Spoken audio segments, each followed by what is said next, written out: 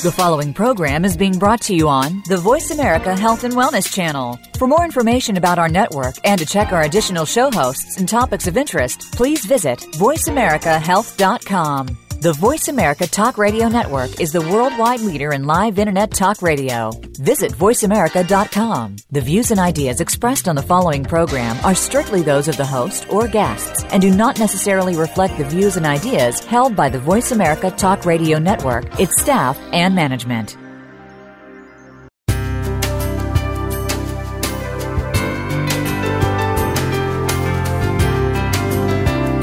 Good afternoon and welcome to Frankly Speaking About Cancer with the Cancer Support Community. Your host is Kim Thiboldeaux, President and CEO of the Cancer Support Community. This hour is designed to inspire, inform, and to help you live better with cancer. Now, here's your host, Kim Thiboldeaux. Welcome to Frankly Speaking About Cancer, an internet radio show that focuses on informing and inspiring people to live well with cancer. I'm Kim Thiboldeaux, CEO of the Cancer Support Community. The Wellness Community and Gilda's Club have united to become the Cancer Support Community, one of the largest providers of cancer support in the United States and around the world. Our services are offered at more than 100 locations worldwide and online at www.cancersupportcommunity.org.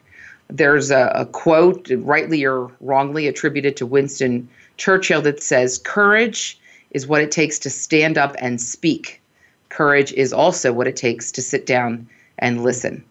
This is certainly a situation that plays out daily in doctors' offices as patients and doctors meet to discuss the patient's health and wellness. Our guest today brings special insight on this topic, having recently written the book, What Patients Say, What Doctors Hear. Dr. Danielle Ofri is a physician at Bellevue Hospital and associate professor of medicine at New York University. Dr. Ofri's lectures to medical and general audiences are well known for her use of dramatic stories and avoidance of PowerPoint. Her writings have appeared in the New York Times, the Los Angeles Times, the Washington Post, the New England Journal of Medicine, the Lancet, and on CNN.com and National Public Radio. She writes about medicine and the doctor-patient connection for the New York Times and other publications. Her essays have been selected by Stephen J. Gould, Oliver Sacks, and Susan Orlean for Best American Essays twice and Best American Science Writing. She is the recipient of the John P. McGovern Award from the American Medical Writers Association for preeminent contributions to medical communication. And last but not least, she is the author of a collection of books about the world of medicine. Welcome to the show, Dr. Ofri. Thank you, Kim. It's great to be here. What a great introduction. I have so many questions for you. It's a little bit hard to know where to start. But Dr. Ofri, you have said that you believe communication is by far the doctor's most important and effective diagnostic tool. What brought you to that belief? Well, one thing is I'm an internist by trade, so most of my work is done by talking and the physical exam. And I think in the beginning, as a medical student, I was really wowed by technology and all that it could do. But as I went along, I realized that what the patient says, the patient's story, is the primary data. And everything else we do, the MRI, blood tests, the endoscopies, those are all confirmatory. And if you take a good history, you can really make the diagnosis 80 to 90% of the time. And especially if you look at our older professors and clinicians who've had more experience with less technology behind them, we watch their diagnostic wizardry in talking with the patient. And each time I go into the exam room, that's reinforced. So you've also described listening really as a therapeutic tool. And again, I think these are kind of maybe new phrases, new use of language for folks to get their arms around. It's, we wouldn't think of listening as a therapeutic tool, but how can listening be therapeutic? How can it be a form of therapy? Well, for many people or many patients, they've never told their story. So this could be the first time they've told it. And sometimes just the act of telling the story in and of itself makes people feel better. And I found that patients countless times, when they finally had the moment to unload everything, now some of that might be psychological, but some might also be physiological. People's cortisol level goes down, their adrenaline levels go down, probably their endorphin levels rise as well. So just the act of speaking and telling the story in and of itself is beneficial. If you look back for millennia, witch doctors, shamans, healers of all stripes, And, of course, doctors, before we had any effective medications, listening and talking is largely what we did. And in many cases, it was remarkably effective. So I have another quote for you because we like quotes here on the show. Eugene O'Neill said, "God gave us mouths that close and ears that don't." And I think that's a good one. But you also argue that doctors should listen with their eyes. How can a person listen with their eyes? Well, one thing, if you've gone into a modern doctor's office lately, it's, the doctor, the patient, and the computer, right? There's 3 people in the room, or 3 things in the room, and the computer tends to dominate the attention of the doctor. So for starters, doctors have sort of lost the focus on the patient. So our listening is so much more effective if we're making eye contact, both because we're listening better, but also because the other person tells their story better. There's a great body of research by Janet Bavelis in British Columbia about how listeners are really co-narrators. That the more effective you are in listening, the better the story is. And when listeners are distracted, and she said of various, ingenious little techniques for that, the storyteller, the speaker, their story falls apart. So we as the listener, in this case the physician, can help the patient tell a better story with more effective listening. So let's stick with that the idea of the computers and the tablets, and these have certainly become as standard as a stethoscope in a doctor's office. Being sent for CAT scans, MRIs has become routine. Let's just take a couple minutes to talk about technology. Is technology a help or a hindrance? Both. And especially as it relates to your ability to communicate well with each other, the doctor and the patient. Sure, and I listen, I never want to be without my technology. I love having PET scans and MRIs. I'm not a Luddite by any stretch of the imagination, but they don't substitute for medical diagnosis. They assist in medical diagnosis, and I think we're often seduced by this great technology. And even the electronic medical record, well, we can do anything on the computer, but often that detracts from the getting of the history. So the patient will start out with one concern and will quickly dive into ordering tests and looking things up and sending patients for referrals because it's so easy to do that the patient never had a chance to finish their story. On the other hand, it's so helpful to have an electronic medical record, right? The chart isn't lost in, the surgeon's, office, and the X-ray isn't wandering somewhere in the hospital. It's all centralized, and that's very valuable in the old days, hunting for a chart was half the job of seeing a new patient. So there are great things that the electronic medical record can do, but it also can hinder us by taking our eyes off the patient, and also kind of fractionating our focus into a million little things because there's so many moving parts to the EMR. And do you think that part of it is also when it comes to the EMR in particular, and again for our listeners, EMR is electronic medical record, sometimes called EHR, electronic health record, and really it's the idea that we're putting all of these medical records into the digital world instead of writing notes onto charts.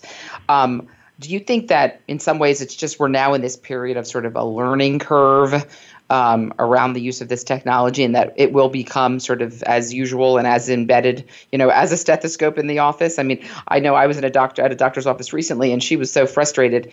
She was apologizing for continuing to look at the computer. She said, because I haven't really had good training.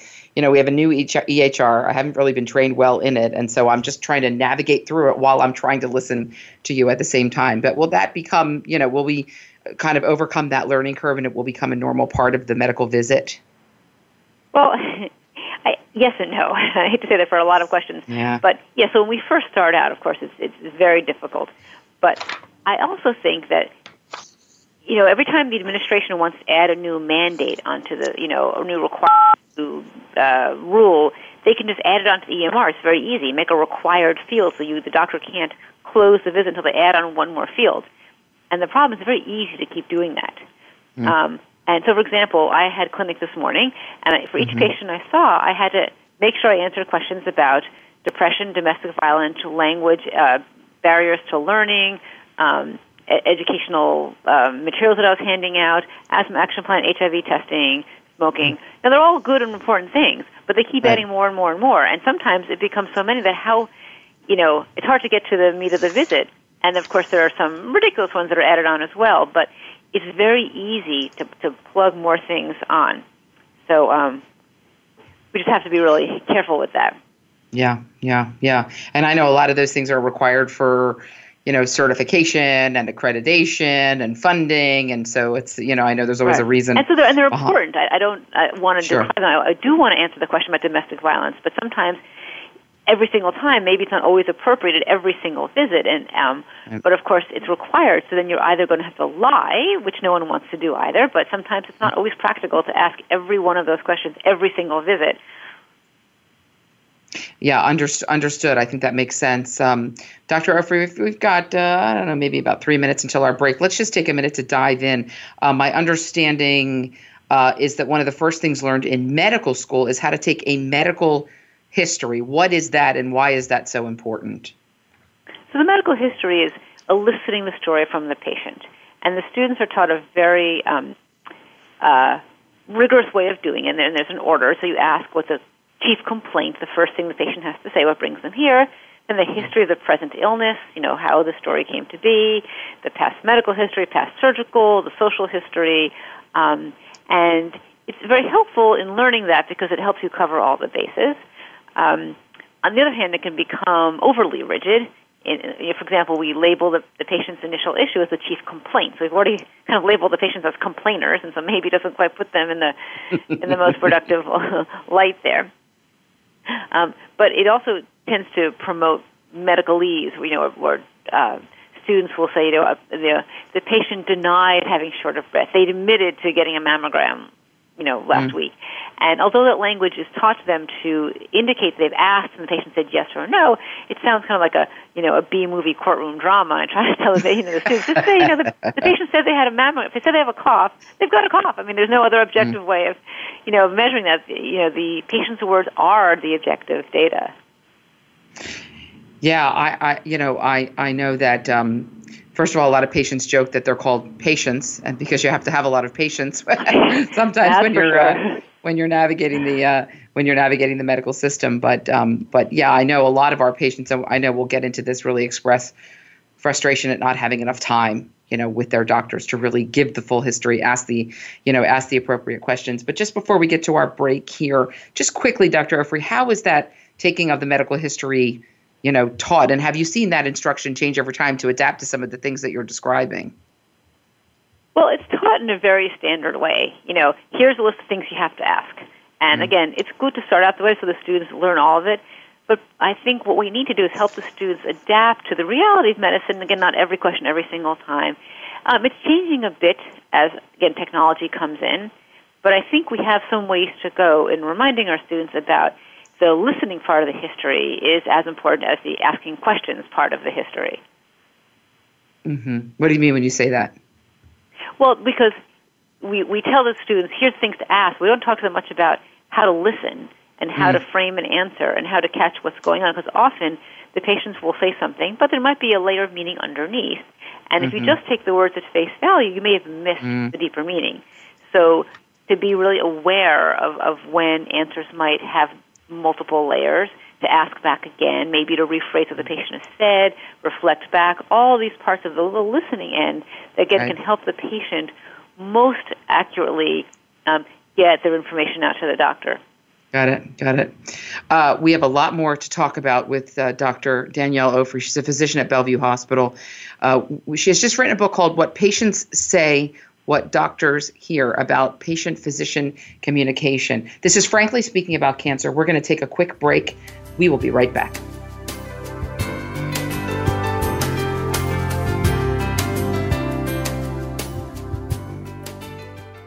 Become our friend on Facebook. Post your thoughts about our shows and network on our timeline. Visit Facebook.com/Voice America. Effective cancer treatment requires more than just medication or surgery. For the country's 12 million cancer survivors and their loved ones, the social and emotional challenges of adapting to life with cancer are ongoing. How to handle coworkers' questions, how to get comfortable with new physical realities, how to reassure worried family members, or explain to friends your priorities have changed.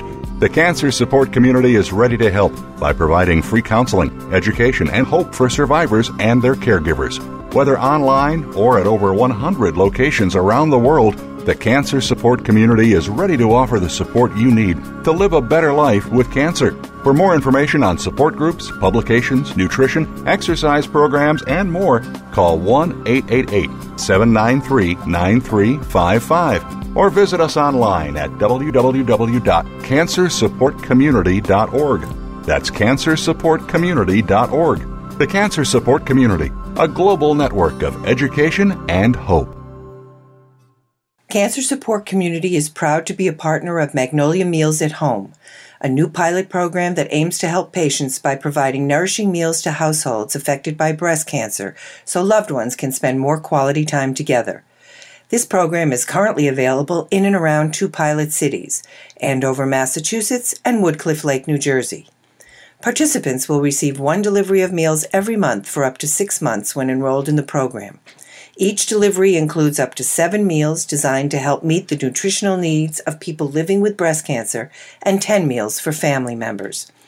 This novel program is brought to you by the AZI Women's Oncology Program, Magnolia, Cancer Care, the Cancer Support Community, and Meals on Wheels Association of America. To find out if you or loved ones are eligible, visit online at www.magnoliamealsathome.com or call 617-733-5848. Hi, I'm Nick Nicolaides, President and CEO of Morphotek, and we're delighted to be a sponsor of Cancer Support Community's Frankly Speaking About Cancer series. Morphotek and its parent company, AZI, are committed to human health care, and we recognize that patients and their families are the most important participants in the healthcare process. We salute our global advocacy partners who are devoted to improving the lives of people touched by cancer every day. Have you friended us on Facebook yet? Why not? Just go to facebook.com/Voice America or search for the keywords Voice America. Once you are part of our Facebook network, you'll receive daily messages about what's happening with our shows, this week's featured guests, and new happenings at the Voice America Talk Radio Network. And you can add your voice to the always active discussions on our timeline. Just go to facebook.com/Voice America or search for Voice America.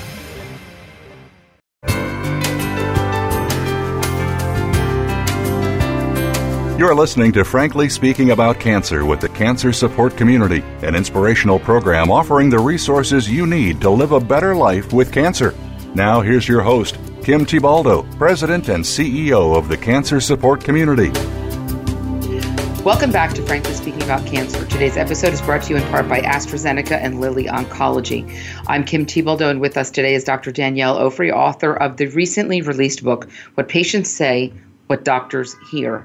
Dr. Ofri is an internist at Bellevue Hospital, an associate professor of medicine at New York University. Her writings have appeared in the New York Times, the Los Angeles Times, the Washington Post, the New England Journal of Medicine, the Lancet, on CNN.com, and on National Public Radio. She writes about medicine and the doctor-patient connection for the New York Times and other publications. I know, Dr. Ofri, that one of the things that you've worked on a very sort of innovative project that at Bellevue, there is now the Bellevue Literary Review, which you edit. Not really used to hearing about a literary review coming from a hospital. Tell us about what that is. Well, we started, this is now 16 years ago. And this came out of, in fact, working with medical students. You know, we talked about the history that medical students do, and they were handing these in to me, and they're all kind of the same. And after the first 50 or 60, they get a little dry to read. So I'd ask students, can you just kind of write the patient's story? What was it like to have their illness? And the students began handing in these wonderful essays. And so we thought about, should we make an in-house publication? But we decided there's probably a larger, public interest in talking about health and healing and using the creative perspective. So we founded the Bellevue Literary Review, opened it up to the general public, and we quickly were swamped with 1,000 submissions. These people have a lot to say, not necessarily doctors or nurses, but anyone who's had experience with the medical system, which is really just about everyone. Yeah. And so now we publish a journal twice a year with short stories, essays, and a lot of poetry in which people look, at the vulnerability that illness engenders, and I think that vulnerability has a lot in common with the sources of creativity. And so we are now getting 4,000 submissions a year And so we invite people to take a look at our website, which is the Bellevue Literary Review. We have public readings. We have filmed actors reading poetry. We publish study guides for teaching use. But it's a really wonderful, very accessible literary journal. Wow, fantastic! So innovative. I love that. I love that. So unique in the space. I want to get to your book, Dr. Ofri. What patients say, what doctors hear. Talk a little bit about what inspired you to write that book. What really brought you to that project? So the book I wrote before this is called "What Doctors Feel: How Emotions Affect the Practice of Medicine," and I was, in researching that book, was interested in writing about doctors and patients as friends. And so I hunted on the internet and I found a doctor's blog about being friends with a patient. So I contacted her. When I interviewed her, she told me about a patient for whom she had a lot of challenges in taking care. The two of them disagreed on treatment a lot. And when I read more of the doctor's blog, I saw comments from someone who looked like that patient. In any case, the patient gave permission for me to interview her, and she told a completely different story. And that fascinated me. And it wasn't as though one was right and one was wrong. Both were very intelligent, thoughtful, self-critical people, and yet it was almost like if you imagine a movie scene and two movie cameras at different angles taking completely different, views of the same event. And honestly, sometimes I felt like two different movies altogether because they saw it so differently. I thought that would make a great kernel of a book. And it ended up not going into that first book on emotion. It became the centerpiece of this book, What Patients Say, What Doctors Hear. So I know in the book you interview doctors and patients in pairs, almost as you're, as you're describing to us. So, why was that important to you, and how did you sort of document the different perspectives? Well, because of this experience of seeing how differently two people, equally intelligent and really committed, the patient described it as being in a rowboat and we're each rowing in the opposite direction. I thought it would be very important to get two sides of the story. It actually turned out to be harder than I expected. If a doctor-patient relationship goes very well, there's not much to write about. But if it doesn't go well, often one party doesn't want to talk. So it was quite a bit more challenging. I was able to find a few, and it was always illuminating because they really saw things so differently. And when they kind of were able to come together on that, they really learned a lot from each other. So I think about that a lot when I'm with my patients. Am I missing? I see it, and I think I'm being objective, but I recognize that I'm probably not as objective as I think I am. And to remember that they're seeing it possibly completely differently than I am. So I know in the book you do share some of your own experiences, and frankly, you were very open about some of these experiences. Maybe not always putting you in the best in the best light, which maybe was taking a little bit of a risk. But I was wondering if you might share one of those stories from the book that was through for you a personal experience, but really illuminating. Oh my gosh, I wish there are many. So I had a patient who, and I don't know if it's in this book or the last book, but I think it does relate to communication, who came in with many, many things on her mind. And we, as we call it, a lot of, quote, complaints. And, the kind of person with 30 or 40 or 50 things to talk about, which can be very overwhelming. Yeah. And she was very stressed in her life, and she was having, pains in her toes and in her gums and in her chest and in her hair and, everywhere. And she had a demanding mother, and she was smoking because of the stress, and her job was terrible, and her son wasn't doing well. And basically, when I examined her, and she had a normal EKG, I thought this was just stress. I reassured her.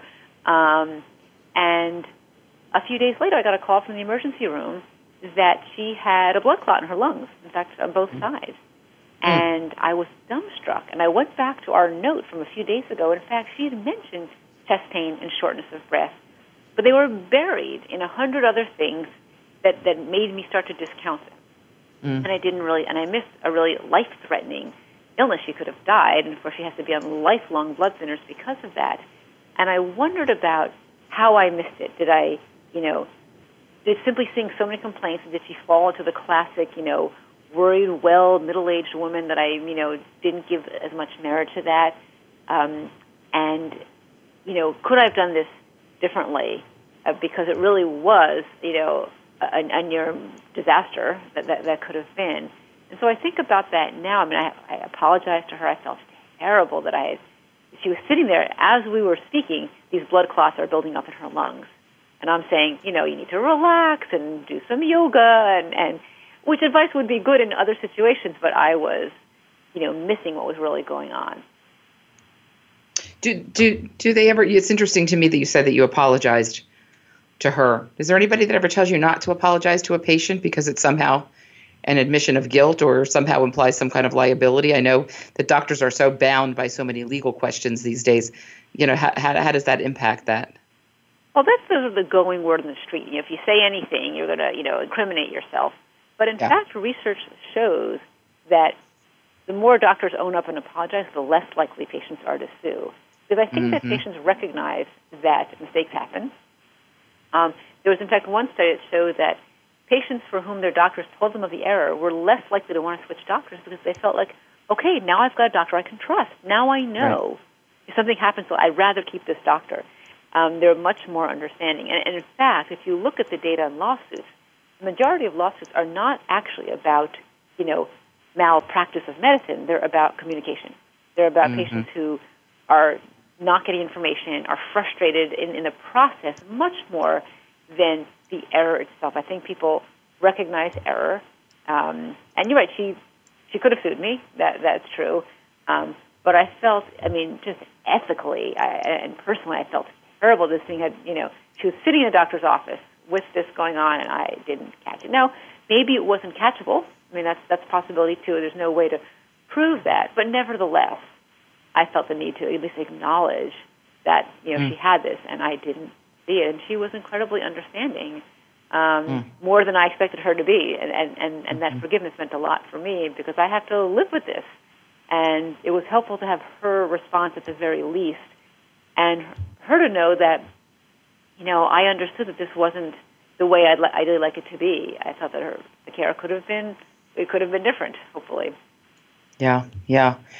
Dr. Ofri, we're coming up in a couple minutes on our next break here, but I just want to ask you about a statistic that I read. It said that on average, doctors interrupt patients 12 seconds from the time the patient starts speaking. 12 seconds.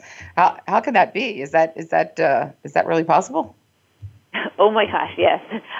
The patient will say, I have this pain in my stomach, and we'll jump in because we want to be detectives. Oh, when did it start? When does it come on? When does it go away? What makes it worse? What makes it better? We pepper them with questions because we're not trying to be rude, but we want to figure it out.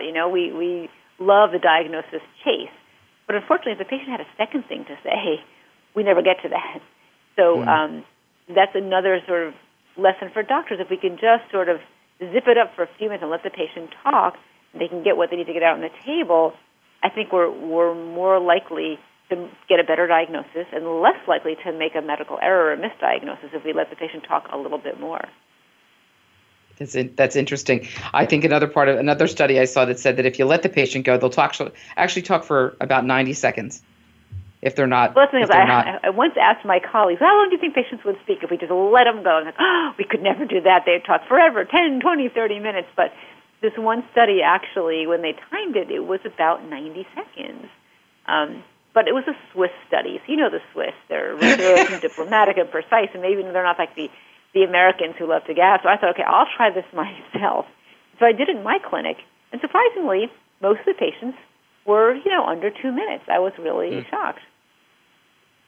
Wow, it's really fascinating. Those statistics to me actually are very, very fascinating.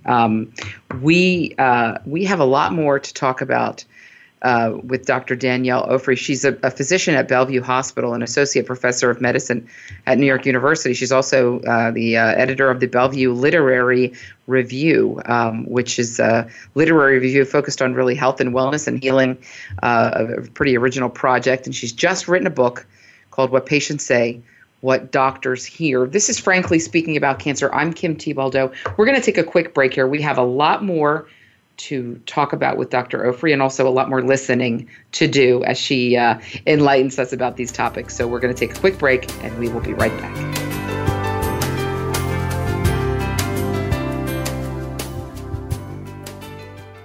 Become our friend on Facebook. Post your thoughts about our shows and network on our timeline. Visit facebook.com/Voice America. Effective cancer treatment requires more than just medication or surgery. For the country's 12 million cancer survivors and their loved ones, the social and emotional challenges of adapting to life with cancer are ongoing.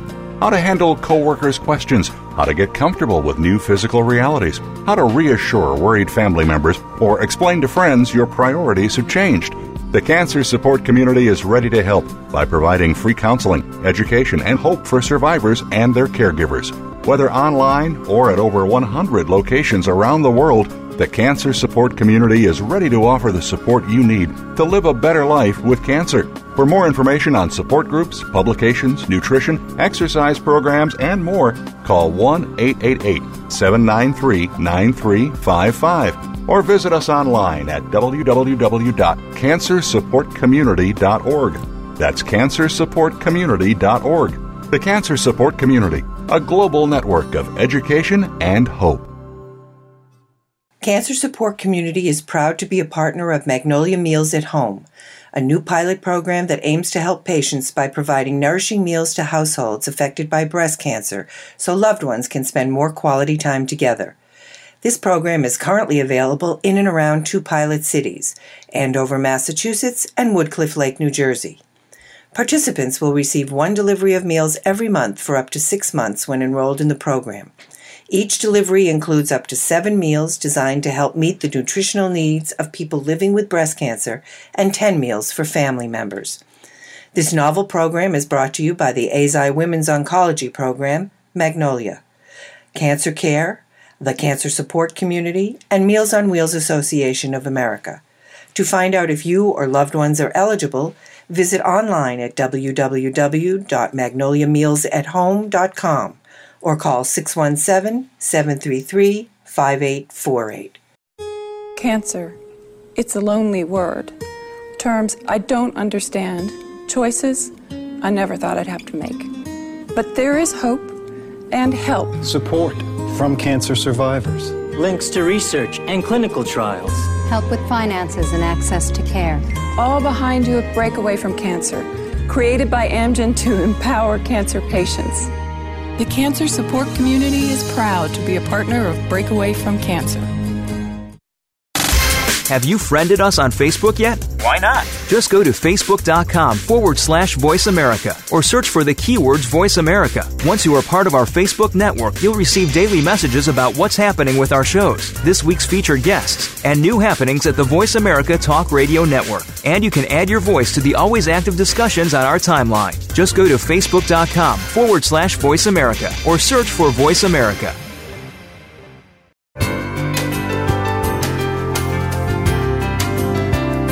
You're listening to Frankly Speaking About Cancer with the Cancer Support Community, an inspirational program offering the resources you need to live a better life with cancer. Now here's your host, Kim Thiboldeaux, President and CEO of the Cancer Support Community.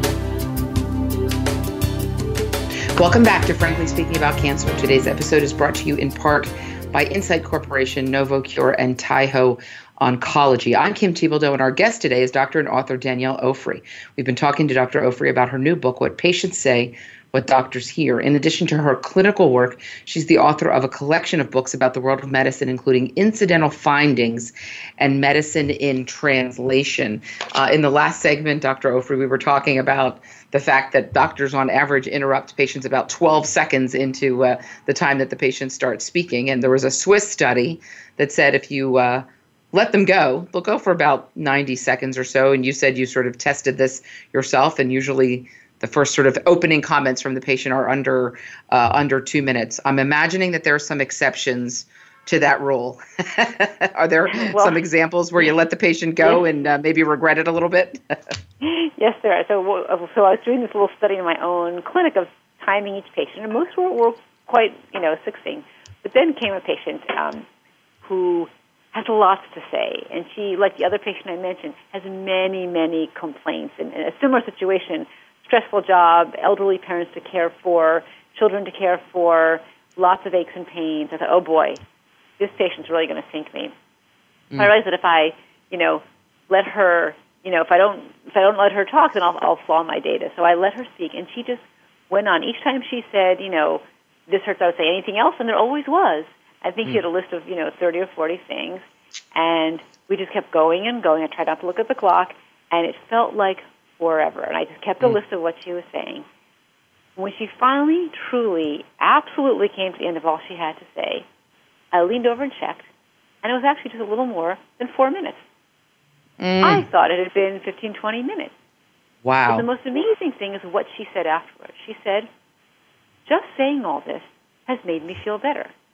And, I'd heard about that, but I never heard a patient legitimately say that. And I think because patients like her with many, many things going on often feel like they're getting walls put up around them because doctors try to shut them up as expeditiously as possible for fear of more unsolvable complaints. So they're used to being blocked. And so maybe have this compulsion to tell more and tell harder. And so the idea of not having a wall up and just letting it go, in fact, decreased her stress levels a lot. And what was most interesting to me is that it actually made me feel better because I looked at the list that we made. It was a long list, but it was finite. It didn't seem like it didn't go on forever, which is what it always felt like to me. And the idea that it was finite, I think, also relaxed my anxiety levels. And then we know it's a list. We can tackle 3 today, 4 next time, but it wasn't a never-ending pit. And so even for the patients who seem like they want to talk forever, in fact, this technique can help a lot for both the doctor and the patient. Dr. Ofri, at the Cancer Support Community, we have a program called Open to Options, which is a program that helps patients with decision making. And it's just what you're describing. It helps patients, with our trained, therapists, to help them create a question list and really insert their own preferences and values into the decision making process, which doesn't always happen, in the medical conversation. And I remember there was one woman who, she was on the phone with one of our therapists, and she said, well, how long do I have? And the therapist said, as long as you want. No, but I mean, how long do I have to be on the phone with you to make? And the therapist said, as long as you want. She said, wow, that's the first time anybody ever said that to me, in dealing with my illness. And so I think you're right. I mean, just the idea, everybody wants to be heard, right? So just the idea of being heard is what you're saying really has therapeutic value, doesn't it? Oh, my God. I in my book, I interview a woman named Corrine Jansen, who was a chief listening officer of a hospital. Brilliant idea from the Netherlands. And I could see why they hired her, because as we sat and spoke, we had this face-to-face conversation, complete eye contact for about an hour. And, it's a very rare experience to be listened to, kind of full frontal listening with no competing agendas. No one's on their phone, no one's thinking about the baseball game or about dinner, just listening straight on. It was the most energizing experience I've had in a long time. And her questions reflected that she was really listening deeply to what I was saying. She caught the content. She thought about it. And that experience, it was like I just had a massage. I felt so good afterward, even though we were just having a conversation. The idea of being listened to in and of itself has therapeutic benefit. Has therapeutic value. It's almost like mindful listening. Like I know we teach mindfulness meditation, how to be in the moment. It's almost like the idea of mindful listening, really, isn't it? Yeah, absolutely. Yeah. Dr. Ofri, I just am so impressed. You have so many writing credentials in your bio. Did you always have literary aspirations? I mean, if I interviewed your parents, would they say, oh, yeah, she was writing in the literary club, she was the head of the paper, writing creative stories? Is this something that's in your DNA? Actually, no. I was a straight science major all the way. Although I love writing, and I have such a distinct recollection of my first grade teacher teaching us how to make a book and to write written and illustrated by, and put your name and take credit for your work. And in fact, I'll tell you, once I started publishing books, I wanted to track down my first grade teacher. It took me years, and I finally tracked her down somewhere around my 3rd or 4th book. I found her. I visited her in California, invited her to one of my talks, and I wrote on the board, written and illustrated by, and discussed the power of those words. And I asked her to stand up and get a round of applause for all these doctors in the room who all got their start from their first grade teacher, from the person who taught them to read and to write, these two most powerful tools that we'll ever get in our lives. Wow, that's very touching. That's a beautiful story. So, Dr. Ofri, we have a lot of patients who listen to our show, as you can imagine, patients and families dealing with cancer. Can you describe what good communication looks like. What recommendations do you have to doctors? And then we can flip and talk about recommendations that we have for patients as they're preparing for appointments. Well, one thing that doctors all say, and rightly so, is we have no time. And it's true. The visits have gotten shorter. There's more to do in the visit. The electronic medical record demands a lot from the doctor, so it is and patients are sicker now than they were 20 years ago. Right? They're living with more chronic illnesses and many medications. So it's very hard. But I also bring up the patient I just mentioned, how giving the patient a few minutes to talk, even though it feels like it's wasting time, quote, wasting time, it's actually remarkably efficient. To give the patient even 2 minutes of undivided attention will pay back in spades. One is that you'll decrease the anxiety of the patient for trying to, add more and more, as we said before. But you will have gained this strong bond. So what I often will say, I'll listen to the patient for the first minute or two, and then I'll say, do you mind if I take notes while you write? I don't want to miss what you say. And then I've acknowledged the computer as a tool that, for your benefit and my benefit needs, it's a necessary evil. We all know that. But after I've listened for the first minute or two, that helps a lot. Then the computer isn't as much as an intrusion as it was in the beginning. And the second bit of advice to doctors is that I have is to use the physical exam as another place of communication. And I find so often that when we leave the desk and go to the exam table, that's when a lot of the communication really takes place. Because now there's no technology between us, just two human beings touching and talking without any electronics between us, which is a very rare thing these days. And countless times, that's when the patient tells what's really on their mind. When I'm listening to their lungs or feeling their abdomen, they may remember the cough, or they may now feel comfortable telling us things that were uncomfortable, like a sexual disorder or an eating disorder or domestic violence. Often these things come out over the exam table. So I recommend to doctors to use the physical exam as another, time for communication. And we've heard patients say sometimes they actually would prefer talking when they're not making direct eye contact with the doctor, particularly maybe if it's a more embarrassing subject or, one that's a little hard to look somebody in the face. So maybe while you're listening to them or, checking them and not having that direct eye contact is a more comfortable time for the patient to share a little more. Is that sometimes true? Yes, absolutely. And my advice for patients, one thing that I mentioned as chief listening officer, one thing she does now as a consultant, and she works with mainly oncology patients, is she helps them craft a 3-minute narrative. Now, because some patients will come in with 600 pages of a chart. They will just read this, or come in with a 30-minute oration about their illness. But that, of course, isn't, unfortunately, not practical in today's time. So to help a patient come up with a succinct narrative that includes, the key points, thorough but not too long. Recognize, there's not unlimited time, unfortunately. So think about what you want to get out of the visit. Again, if you come in with a list of 50 questions, by definition, it'll be superficial. You can't do 50 things in depth. So pick the one or two important things. Find out how you can get in touch later for some of the others. Recognize that some may have to get accomplished in the next visit. But you may also want to ask the doctor what they think is the most important thing, because they may pick something out of that list that you haven't thought of as very important. So I often tell patients, let's pick 3 things today. You pick 2, I'll pick 1, and those will be the 3 we'll focus on today.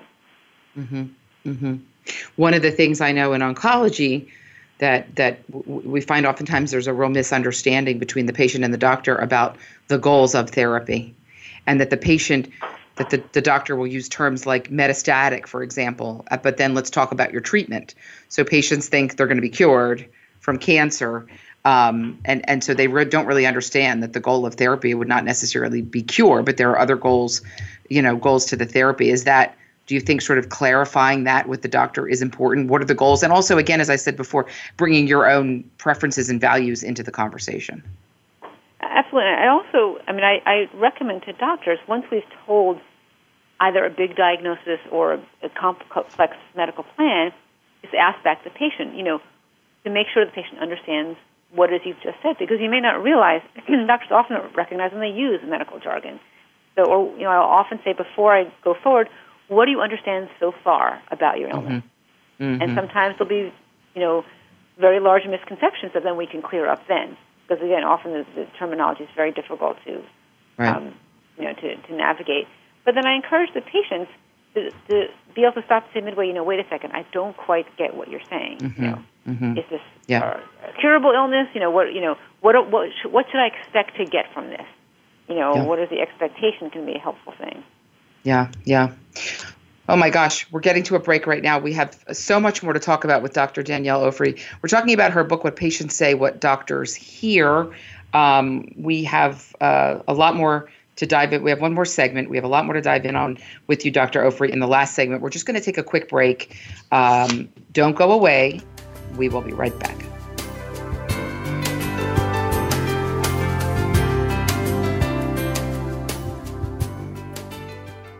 Become our friend on Facebook. Post your thoughts about our shows and network on our timeline. Visit facebook.com/Voice America. People living with breast cancer often find it difficult to ask for help, and many of the people in their lives want to help but don't know how. During National Breast Cancer Awareness Month, Cancer Support Community is proud to support Meal Train, sponsored by Magnolia, which utilizes mealtrain.com, a free shared online calendar to streamline the process of giving and receiving meals for families coping with breast cancer. Help us reach our goal of 1,000 new breast cancer-specific meal trains this October. To learn more, visit mealtrain.com/MMT and enter the code MagnoliaB, or visit us at cancersupportcommunity.org.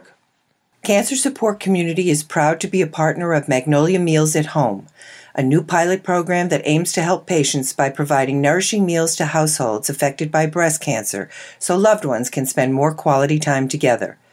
This program is currently available in and around 2 pilot cities, Andover, Massachusetts, and Woodcliff Lake, New Jersey. Participants will receive 1 delivery of meals every month for up to 6 months when enrolled in the program. Each delivery includes up to 7 meals designed to help meet the nutritional needs of people living with breast cancer and 10 meals for family members. This novel program is brought to you by the AZI Women's Oncology Program, Magnolia, Cancer Care, the Cancer Support Community, and Meals on Wheels Association of America. To find out if you or loved ones are eligible, visit online at www.magnoliamealsathome.com or call 617-733-5848. Hi, I'm Nick Nicolaides, President and CEO of Morphotek, and we're delighted to be a sponsor of Cancer Support Community's Frankly Speaking About Cancer series. Morphotek and its parent company, AZI, are committed to human health care, and we recognize that patients and their families are the most important participants in the healthcare process. We salute our global advocacy partners who are devoted to improving the lives of people touched by cancer every day. Have you friended us on Facebook yet? Why not? Just go to facebook.com/Voice America or search for the keywords Voice America. Once you are part of our Facebook network, you'll receive daily messages about what's happening with our shows, this week's featured guests, and new happenings at the Voice America Talk Radio Network. And you can add your voice to the always active discussions on our timeline. Just go to facebook.com/Voice America or search for Voice America.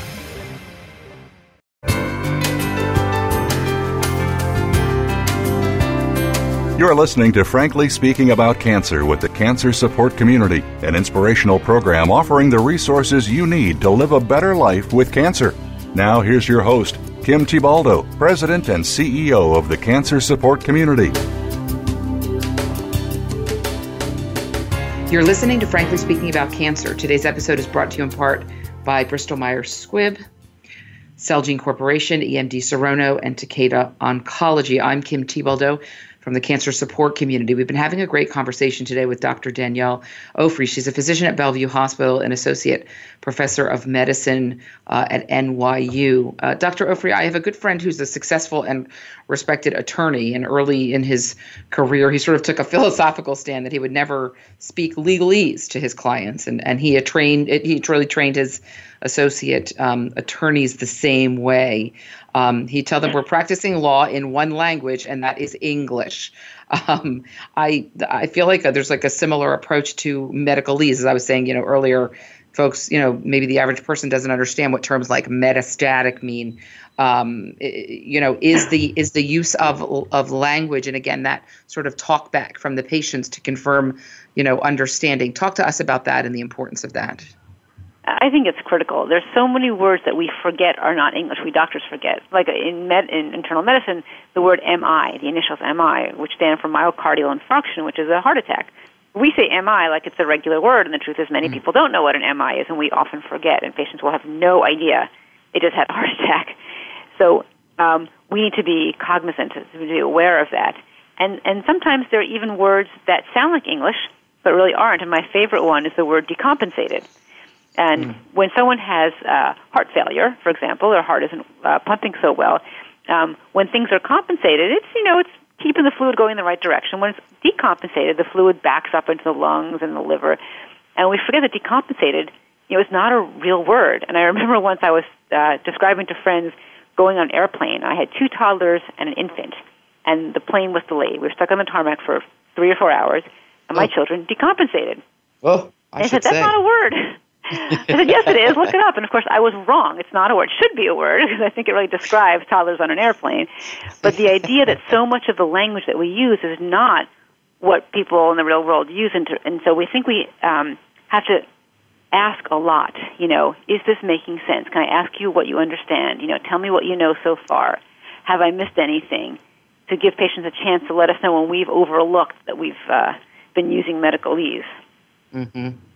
And I frankly think that some folks would have a lot more colorful language to describe toddlers on an airplane than decompensated. But this is a family show, so we're going to keep it clean.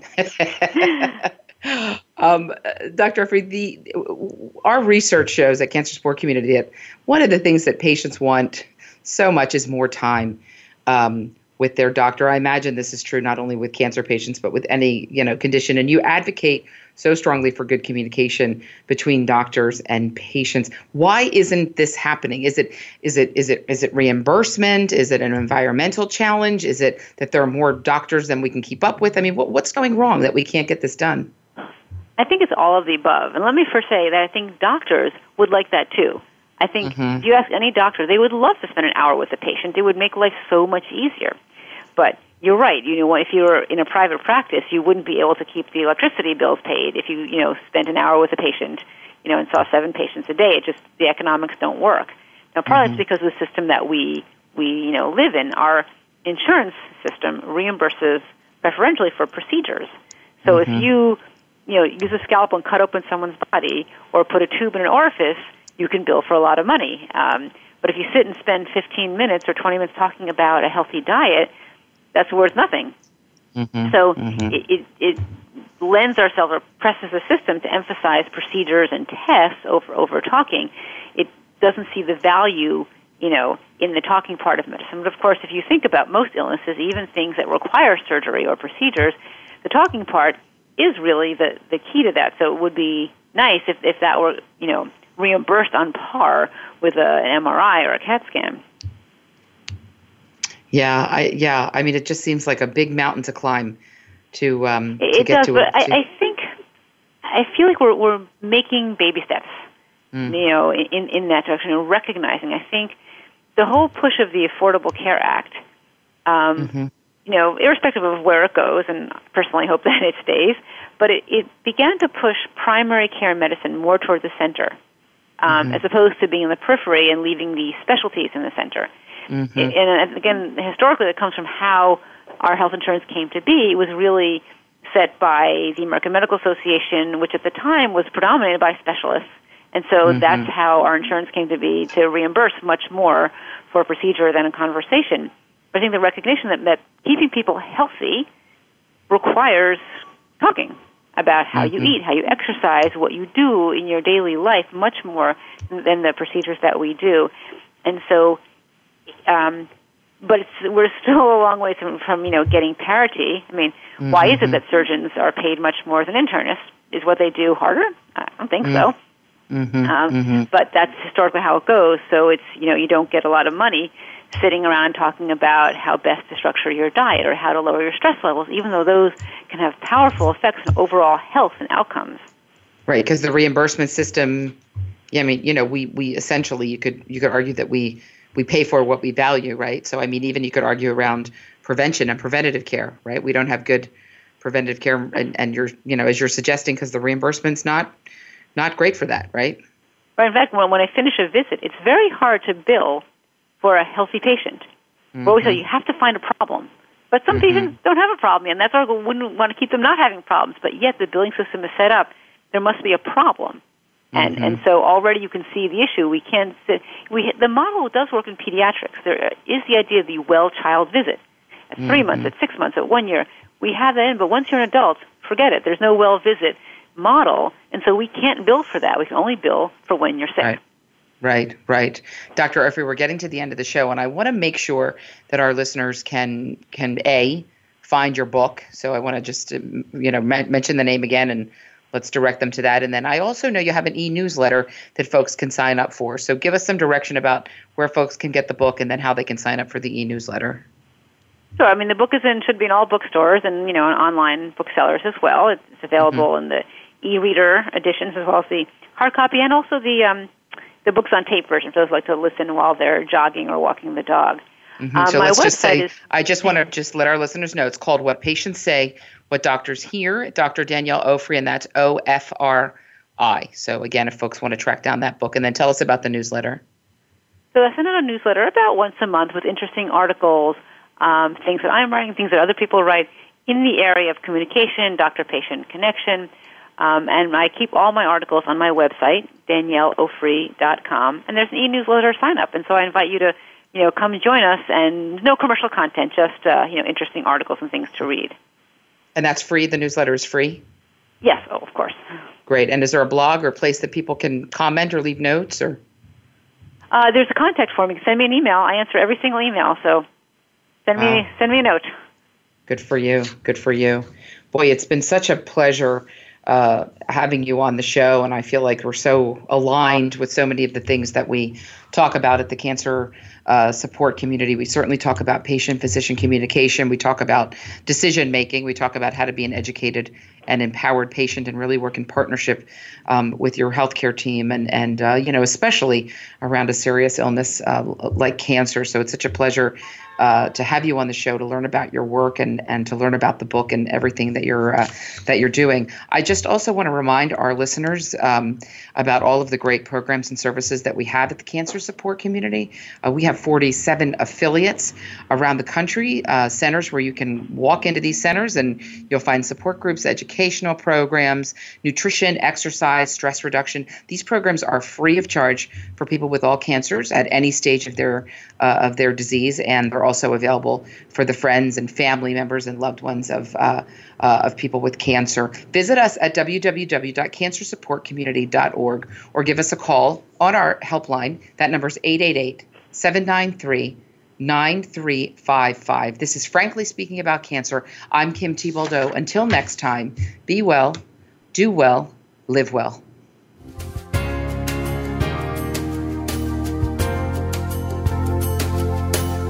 Thank you for joining us for Frankly Speaking About Cancer with your host, Kim Thiboldeaux. We're here for you every Tuesday afternoon at 1 p.m. Pacific Time and 4 p.m. Eastern Time on the Voice America Health and Wellness Network.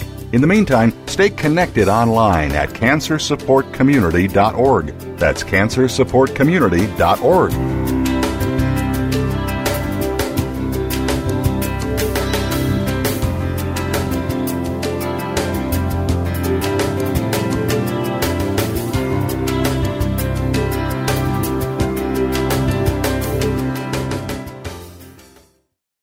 Thanks again for listening to the preceding program, brought to you on the Voice America Health and Wellness Channel. For more information about our network and to check out additional show hosts and topics of interest, please visit voiceamericahealth.com.